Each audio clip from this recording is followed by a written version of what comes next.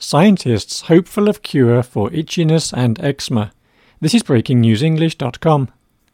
One of the most annoying things in life is an itch that won't go away. Scientists have worked for decades to find out why we itch and to find a cure.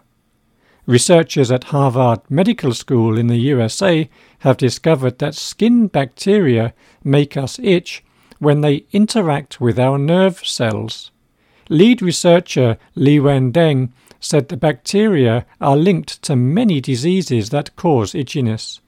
The most common disease is eczema. Dr. Leng wrote, "It's not the nicest bug to have on you for sure. Many patients carry on their skin the very microbe we've now shown for the first time can induce itch." She added that itches can be quite debilitating in patients who suffer from chronic skin conditions. Dr. Leng and her colleagues conducted their research on mice.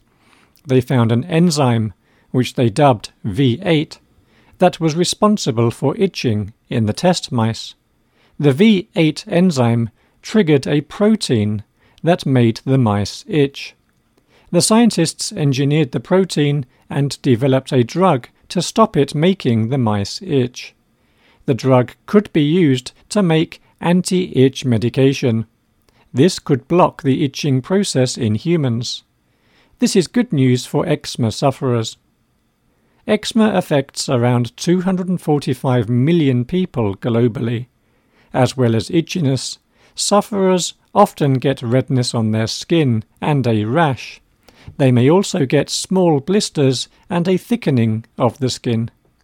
Eczema is twice as common in females as it is in males.